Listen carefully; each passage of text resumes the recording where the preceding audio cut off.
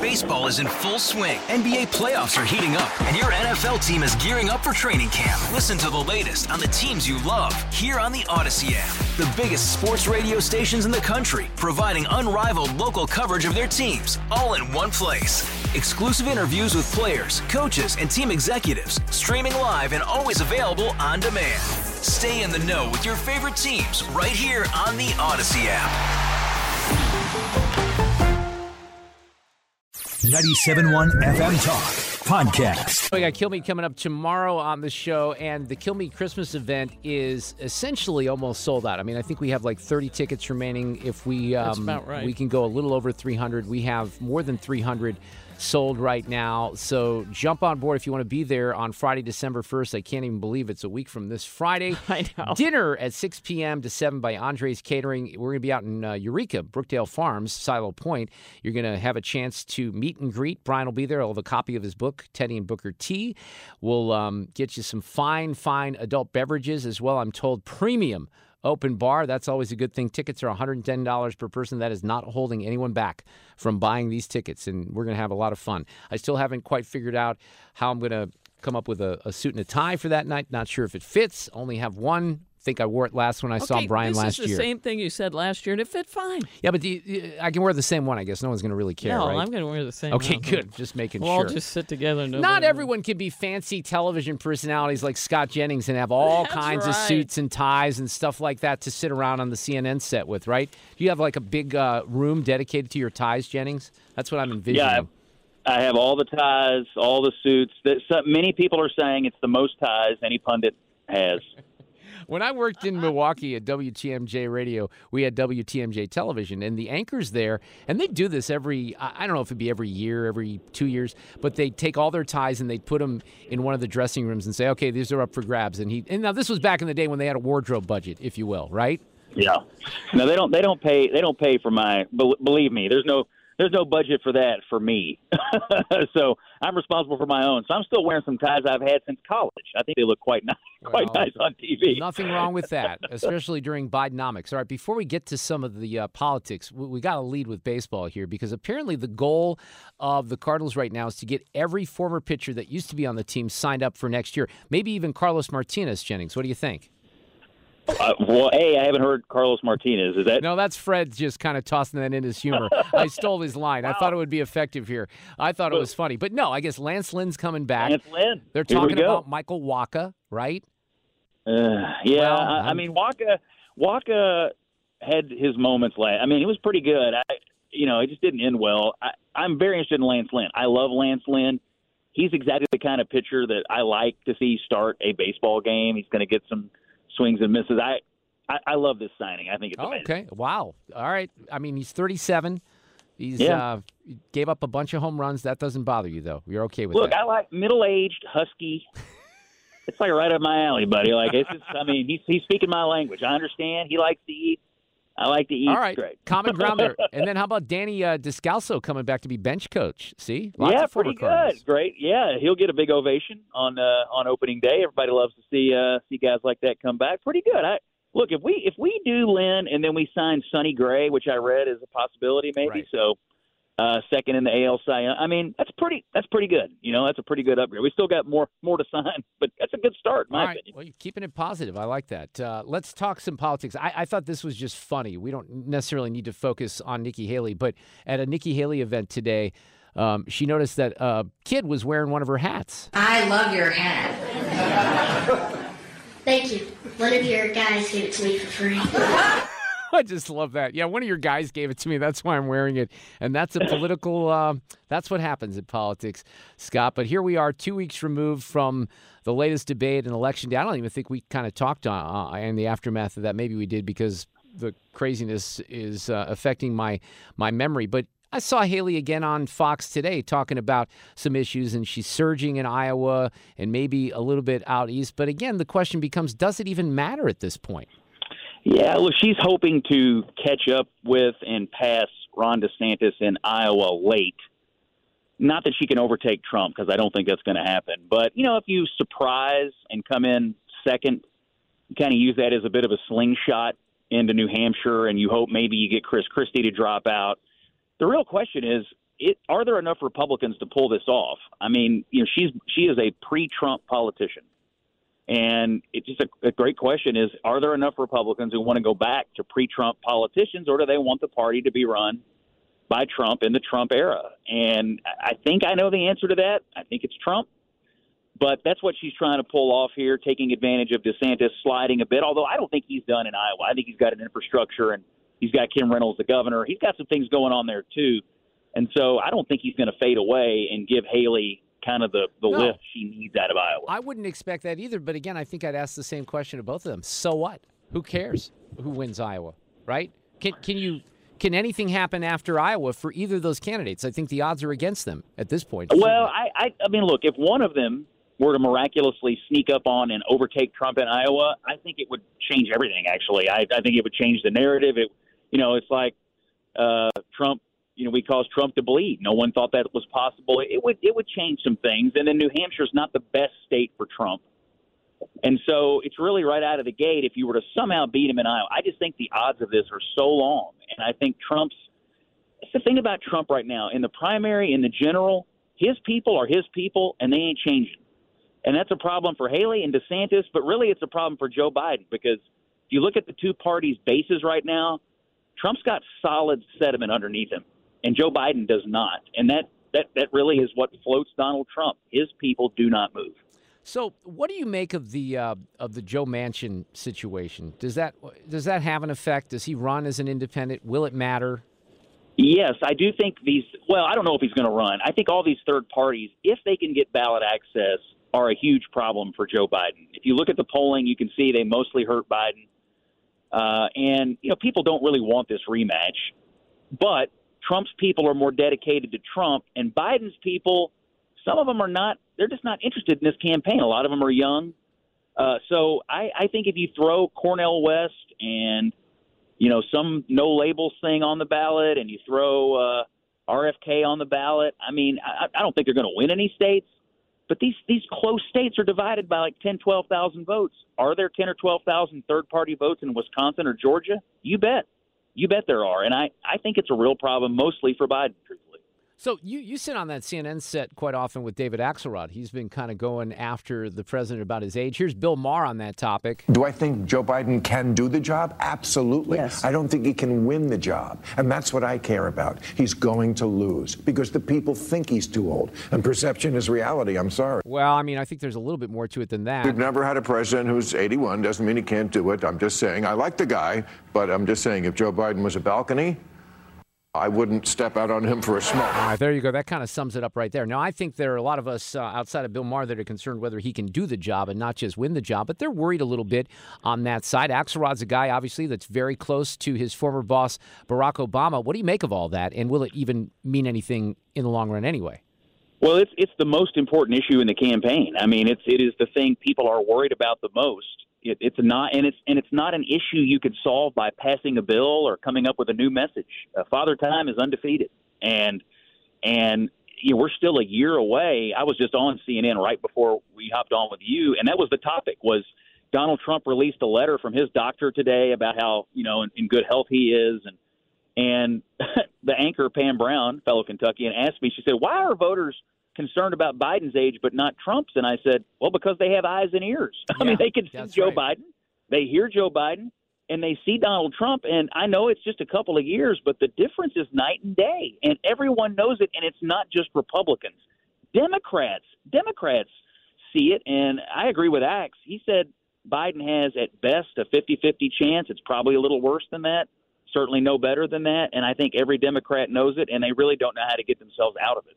Do you think there's ever – I'm just asking seriously because I don't know how these things work, but is there ever a scenario where President Obama picks up the phone and says, hey, we need to talk? Or do they have a serious discussion on that, or is that just something that's off the table completely? It's hard for me to believe that – I mean, Biden has to know this. I mean, the administration knows it. His campaign people know that this is hanging over them. So are there people like the former president who can have a tough conversation, or does that not happen at this level? I think there's only one person that can tell Joe Biden not to run, and it's Jill Biden. I mean, to me, when you're the president of the United States, you are going to be the nominee of your party if you want to be, no matter who calls you, no matter what the polls say. And so at some juncture, it just becomes a very personal family conversation. I don't think they've had that, and it sounds like if they did, it's full speed ahead. And I think Joe Biden believes he's the only person who can defeat Donald Trump. I'm not sure that's true. If you look at the NBC poll this weekend, generic Democrat handily defeated Trump, and generic Republican handily defeated Joe Biden. So if you accept that Trump's going to be the Republican nominee, sounds like generic Democrat would do fine against Donald Trump. But the thing is, Biden truly believes he's the only one who can do it. These guys are magnets for each other, and it's hard to pull magnets apart. So, Jennings, I haven't spoken with you either on or off the air about what happened in Kentucky. I want your take. You helped Daniel Cameron in his campaign. Abortion was certainly at the forefront of that race, but you also were, facing a very popular incumbent in Beshear. So how do you break that one down, Mr. Kentucky? Yeah, pretty simple. Daniel Cameron was outspent by $20 million by an incumbent governor. We've only lost 2 incumbent governors in the last 4 years in this country, and Andy Beshear had a high job approval. That's absolutely true. I think abortion played some role. They spent a lot of money attacking Cameron over that, specifically on the issues of the exceptions of rape and incest, and Kentucky state law does not include those exceptions. Cameron had defended the state law. Beshear assailed him over this, and it did become an issue in the race. I don't think it was definitive in that Cameron was going to win, if not but for that, but I think it did put a bit of an anvil on his head and the weight of the message. I mean, Beshear had so much money. But the simplest explanation, honestly, is we're living in a pro-incumbent world right now. Incumbents are winning governor and Senate races all over the country. The guy had all the money anybody could spend and then some, and that's what happened. Republicans won every other office, including clients that I had for Attorney General and for Agriculture Commissioner. They had no trouble. But incumbent governors right now, the COVID governors especially, they're pretty tough to beat. So, your 20 million figure really jumps out. And if you look at the races across the country, and I think this is pretty much even outside of a couple of Tuesdays ago, Democrats are outspending Republicans in a lot of these big states. You got Mike Johnson, who comes in as speaker. He does not have a lot of fundraising experience. You got former speakers that have gone out to members of Congress district, help them raise money. Doesn't that have to be a big concern heading into next year? The inability to either raise money or to spend it properly in the Republican Party? Well, the fundraising is a huge issue. I mean, if you go back the last few cycles, Democrats are now the party of all the money. And you asked about the abortion issue. That issue motivates their donors. And they have people all over the country who are willing to give to campaigns and party organizations all over the country when the abortion issue is at play. And so if you look at Beshear's fundraising, he was getting tons of money from California and other places. I guarantee you they're not worried about economic development in Louisville. They're worried about abortion. Yeah. And so if you look at the Senate landscape next year, with Joe Manchin out, that's an automatic pickup. So we're at 50-50. Republicans need to beat an incumbent in either Ohio or Montana. Sounds easy, right? I'm bullish on it, but I got to tell you, they're going to have all the money they need. Those Democrats will not lack for fundraising. And even though I think the Republicans are going to win those in the presidential race, I'm bullish. I think Republicans will take the Senate, but that abortion money, the spigot's on. And there's no sign of it ever turning off, and it's only getting stronger every day. So I do think the money is flowing for them principally over that issue. Okay, but on the issue itself into next year, I mean, all these races are going to be different. Look, we got Cori Bush that might be challenged in a significant way because of her position on Israel right now. But does the abortion issue in particular sway the presidential election potentially? In Missouri, we're going to have a ballot issue. It's going to pass, but Josh Hawley's still going to be reelected, right? It will matter in some places more than others. For Democrats, it's a twofold issue. It is a get-out-the-vote message. Like, if you're lukewarm on Joe Biden, you don't really care, he's too old, whatever, they will try to motivate you with the issue of abortion. And it's a motivator for donors. So it's a two-edged thing for them. And I also think the Democrats think there's a cadre, a cohort of moderate, sort of center-right Republicans, college-educated, white-collar, hanging around the suburbs, not love Trump anyway, that they're probably a little more moderate on abortion than their rural colleagues in the Republican Party out there. So I think the Democrats think to try to change the conversation. Like, we don't want to talk about the economy. We don't want to talk about national security or immigration or anything else Joe Biden has failed on. We want to paint the Republicans as extremists on this. I don't personally think it's going to be enough to save him, but there is some evidence that it is a motivator for their voters and their donors. So I don't think you can discount the possibility that it plays a major factor in the election. So I opened up the show talking about this New York Times story over the weekend about learning loss, and I've really kind of hammered on that issue for the past couple of years. Many of us, Scott, yourself included, knew that some of this was going to get real bad when they were locking down schools and claiming that, just having a teacher teach their kids you were killing granny. But is that ever going to get discussed on a national level? I don't even know what federal politicians can do about that. I'm curious. I don't even know if you've talked about this on CNN. It's one of the biggest issues facing the country, and nobody seems to want to talk about it. If you go on YouTube and search for Scott Jennings and Randy Weingarten, you will see live video of me confronting the head of the teachers union about this very topic. I will say in the Kentucky governor's race, it was one of Cameron's top issues, talked about learning loss and also the chronic absenteeism epidemic that we have following COVID in this country. It was a big part of his campaign. He didn't have the money to drive the messages the way Beshear did. But, Beshear was the governor who shut down schools for 2 years, and he did get reelected. And so I'm a little afraid that the issue has gone stale, but I have to tell you, the results have not gone stale. In fact, we're going to be dealing with the results of those decisions long time for the next generation. I mean, my kids are going to deal with, and we're still dealing with it in the Jennings household, and every household is dealing with it to some degree, and digging out of that hole has not been easy for a lot of people in this country, and I don't know I don't know if anyone's ever going to be held accountable enough for the damage that was done, because I'm not sure there's enough political punishment for the people who caused it, because it was an unmitigated disaster, and we knew it at the time. We did. And we let it happen, and our kids are never going to forgive us for it. Well, you should. I would highly recommend to the audience Google what you suggested, because we featured that at the time, and we had you on when you went at it with Randy Weingarten. Listen, try to get it all behind you and at least enjoy Thanksgiving with the family. Maybe you'll have a couple more Cardinals nuggets before Thursday in the turkey. But Jennings, have a great Thanksgiving. I appreciate it. Thanks, Mark. See you, buddy. Hey, Rob Bradford here. I have set out on a mission with my good friends at FanDuel to prove what I have known for some time. Baseball isn't boring. Now I have a daily podcast to prove it with some of the most notable people in the baseball world, screaming baseball isn't boring from the mountaintops, or at least agreeing to come on our show. Players, managers, GMs, and yes, even the commissioner of baseball, Rob Manfred. It has been a constant wave of baseball's most powerful voices. So join the revolution. Subscribe and soak in Baseball Isn't Boring. Listen on your Odyssey app or wherever you get your podcasts. You'll be glad you did. Mentioned ticket sales for our Kill Me Christmas going exceptionally well. We just have a handful left. Brian will be on the show tomorrow afternoon on 97.1 FM Talk. We kind of have a weird week because we're here for a couple of days, and then Thursday, Friday, we're going to run some best of shows. I do know that George Gray from The Price is Right will be with us doing the legendary game show, arguably more popular than The Price is Right, certainly on this radio station, called The Price is Wrong, Mark. And we'll do that, have a little fun with George. He's in town to see his mom, Mama May, in from Hollywood. So that's coming up on Wednesday afternoon as we take you into the holiday. I am no geopolitical expert. I certainly care about these issues, but I always kind of defer to people much smarter than I when it comes to the big global issues, which really doesn't take a whole lot of effort on my part because most people are in that category. But I did see a story, and, the Ukraine-Russia war is off of the radar because of everything happening with Israel and Hamas. But there was a piece that I saw last week with the headline, "It's time to end magical thinking about Russia's defeat."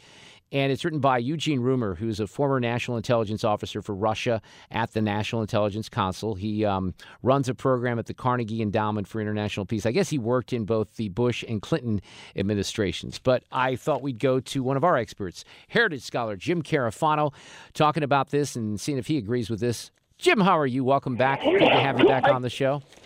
Chili Christmas and police, fireman, boxing matches. Dude, I want to be in St. Louis. This is really not fair. I know. Why don't I've never been to that event. Fun. That Wednesday night event is really a lot of fun. Sue Thomas, have you ever been to that Guns N' Hoses? I haven't, and I should. I've heard it's fantastic. But yeah, that's a lot of fun, and for a great cause, raising a ton of money this week here at Enterprise Center. How are you otherwise?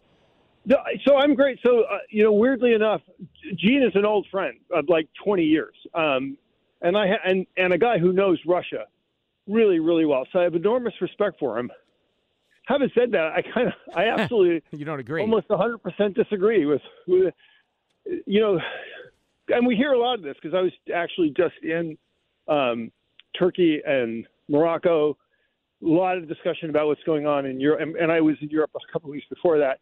So and there you hear both narratives, but I was in the military for 25 years, and everybody can have their own narrative. But there's only one set of facts, on the ground. And Putin's goal was the conquest of all of Ukraine. And it was not just about Ukraine. Having conquered Ukraine, that was going to put all of NATO essentially at his feet, with people feeling, oh, my God, we really can't stop these guys. We have to cut deals, give him whatever he wants, disband NATO or whatever. That failed. The Ukrainians have reconquered 80% of their territory. They have a functioning government. They have actually the most combat-tested and right now one of the most powerful armies in Europe. They have decimated so much of the Russian conventional force that their estimates are between 5 and 10 years before Russia, if they diverted everything to ever build back to the level of military they had now, the ability of Russia to threaten a free and independent Ukraine is zero. So they really united NATO. They've triggered a defense rebuilding in NATO. They doubled the front against NATO because Finland and we still think Sweden will get in NATO. So you can say this is a Putin's victory because he hasn't lost and he's still fighting, but it's not. I mean, those are just the facts on the ground.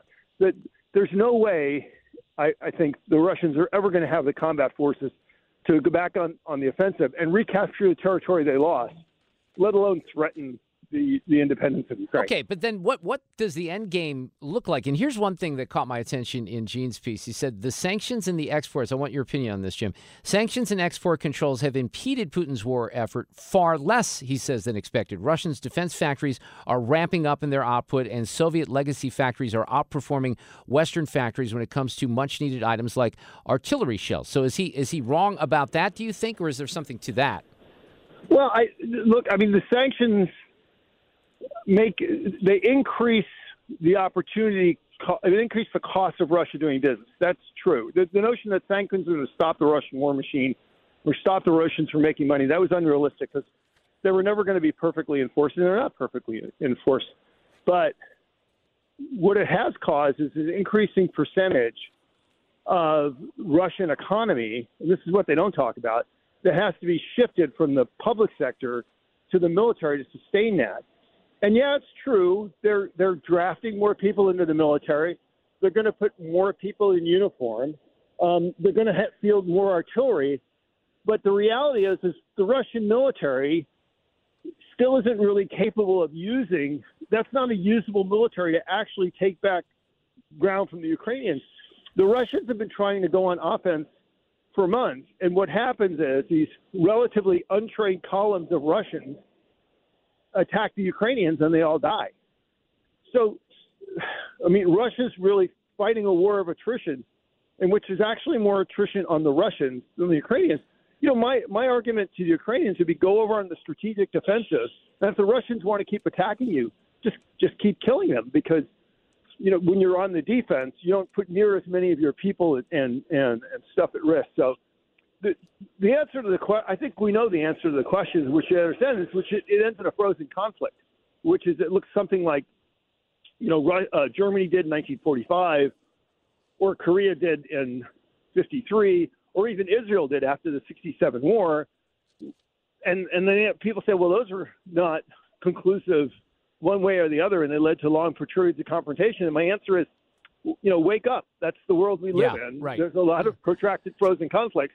And if the choice is between a conquered country and threatening the entire stability of NATO and a frozen conflict, then I think the frozen conflict is a better answer because it allows you, you know, to live and fight another day. The idea that, and this is my point, is look, even if the Ukrainians could reconquer all of Ukrainian territory, that wouldn't necessarily be an end to the war because that frontier is no more defensible than where they are now. So I don't think it's really about where the line ends. I think it's a question of when the fighting wears down. I personally, the way I would describe this is Putin has already lost, but only Putin can decide when the fighting stops. It's just so hard to get a handle, and I'd say this about Gaza too. It's just almost impossible to get a handle on. Maybe I'd use this analogy: when you have a natural disaster, you could use Maui as an example. I mean, the island of Maui is quite large. The area of Lahaina that was destroyed by those terrible fires is very small, and the image that people have is, well, this is everywhere in Hawaii. The whole thing is burned up. Things happen with hurricanes too. In Ukraine, let me apply this to Ukraine. Are there cities that have been conquered by the Russians that have like an economy? They have people living in them right now. What is that like for the Ukrainian people right now? Well, the answer is no. And of course, that's the flip side of the problem, which every ounce of territory the Ukrainians reconquer, they have to reconstruct and rehabilitate. Yeah. And this stuff's been flattened and destroyed. So actually, if in some ways, and defended. So in some ways, it's more difficult for the Ukrainians every time they win, because that's another village they have to rebuild and reconstruct that's been decimated and destroyed, and it's another village that they have to defend. The things to me as a military guy that are really interesting, like the primary thing that the Russians have is Crimea, because they've got all these military air bases and all that stuff is now in the range of Ukrainian weapons. So essentially, Crimea is no longer a useful military power projection platform for the Russians. You've probably seen these stories about all the ships that have been attacked and sunk in the Russian fleet. So the Russian fleet can't even operate independently in the Black Sea anymore, which is one of their great strengths for years and decades. So look, you hear this thing, we don't like forever wars, but the reality is there are lots of frozen conflicts, and people say, oh, the cost of this and everything else is okay. But you don't consider the alternative costs. What if all of Ukraine was conquered and we had another 10, 15, 20 million refugees pouring in the western rest of Europe, and Ukraine was defeated and Russia was at NATO's doorstep? I mean, what would the cost of rearming and defending them? And we know the flip side too is look, if Ukraine gets crushed, the United States is not going to step in and send hundreds of thousands of troops like we did after the end of World War II for the Cold War.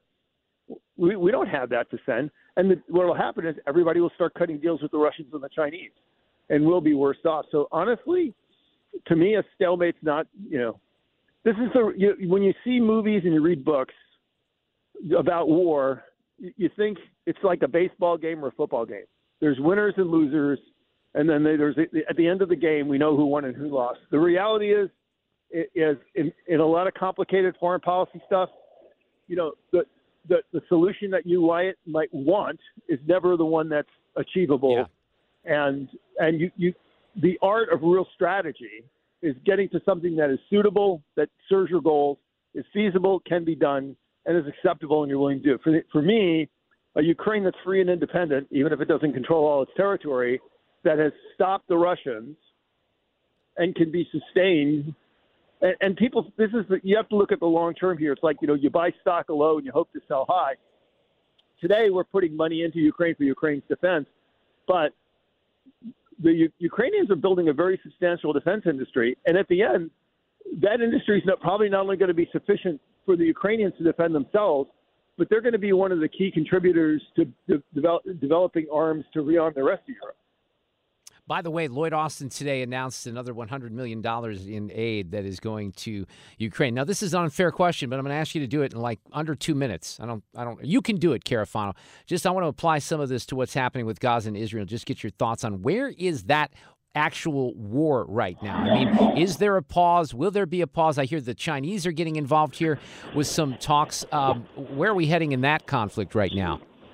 Yeah, the whole Chinese thing is a joke. Everybody knows the Chinese have no influence, and that's not serious. It's just Chinese PR, and actually some ways for those countries to pressure the Americans to do more. Because if you don't do more, the Chinese will. We know that's not going to happen.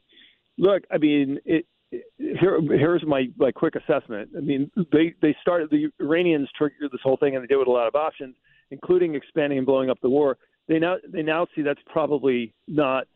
That's not the outcome they really want. So instead, they took a $10 billion payoff from Joe Biden to get paid off not to expand the war, which they probably wouldn't have done anyway because it doesn't look like it would have been successful. So they took $10 billion for nothing, and then Biden thinks, I got the Iranians to back off. when he just gave him money for free. It'll probably grind down to a stalemate. We'll see how much, and that'll end in a hostage exchange. So if this hostage exchange is successful, that'll probably slow things down, and then there'll probably be another one to close things out. Yeah, it doesn't sound like in either of these situations things are going to get much better very quickly. That's for sure. Jim Carafano, hopefully you can take a little break and enjoy Thanksgiving this week.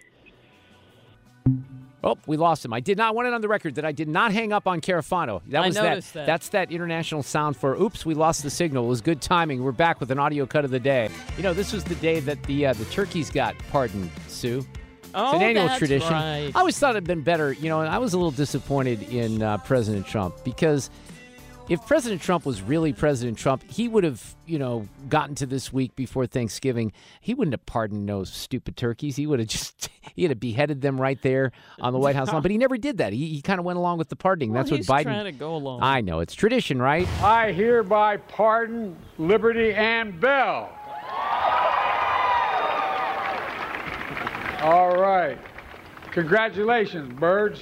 Congratulations. By the way, that does sound like here. I'm going to give you a homework assignment for Sue's News. Can I do that? Yeah, please do. The whole tradition of the turkey pardoning. Can we get into that maybe on Sue's News? Yeah, we Sounds can. like a bit of a random fact or maybe an explainer. Turkey pardoning. I'm going in.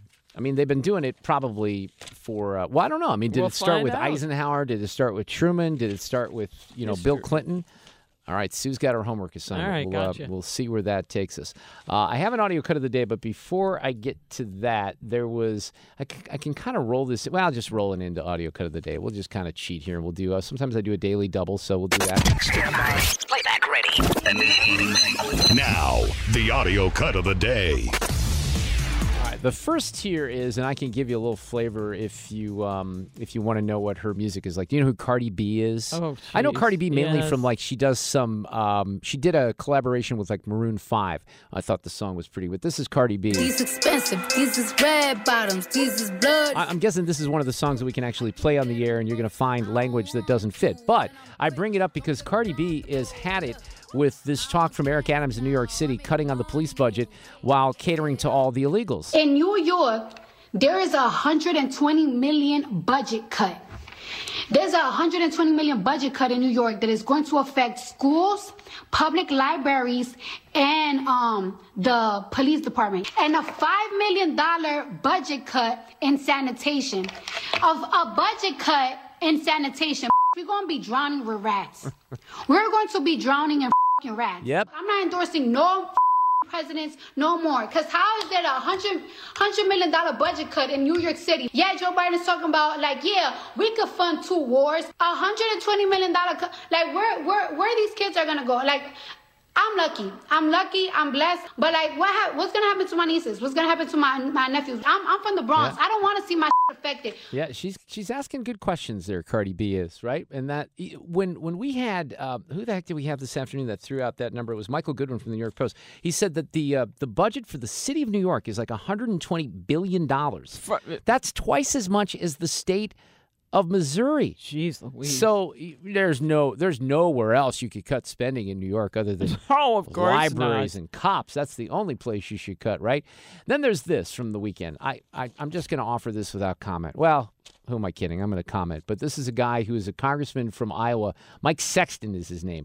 He was up there for a rally from President Trump over the weekend. The Iowa caucuses are coming up. And I don't know why he did this, but he did this. One of my great heroes, the great Jedi Master himself, Master Yoda. The dark side is very powerful in Biden. Crooked is he. What? Your country, he does not care. The force is strong in Trump. When he must. Help him you can. Caucus for him you shall. For without his victory, all hope is lost. Huh. Ladies and gentlemen, God bless you. There he is, Mike Sexton. He's a United States congressman, and he decided to do that. He was trying to do this, of course. Do or do not. There is no try. Mark Hamill responded. Did you hear that? No, what did he say? His tweet. See, I was trying to combine X and tweet, and it was twit. I gotcha. He said the cringe is strong with this one. And I don't think he was handicapping that one inaccurately. Oh, my. Let's go, Chiefs. We'll see if they can get a victory tonight against Philadelphia Sue. We'll talk tomorrow. You got it. We'll see you. Get more at 971talk.com. Hey, Rob Bradford here. I have set out on a mission with my good friends at FanDuel to prove what I have known for some time. Baseball isn't boring.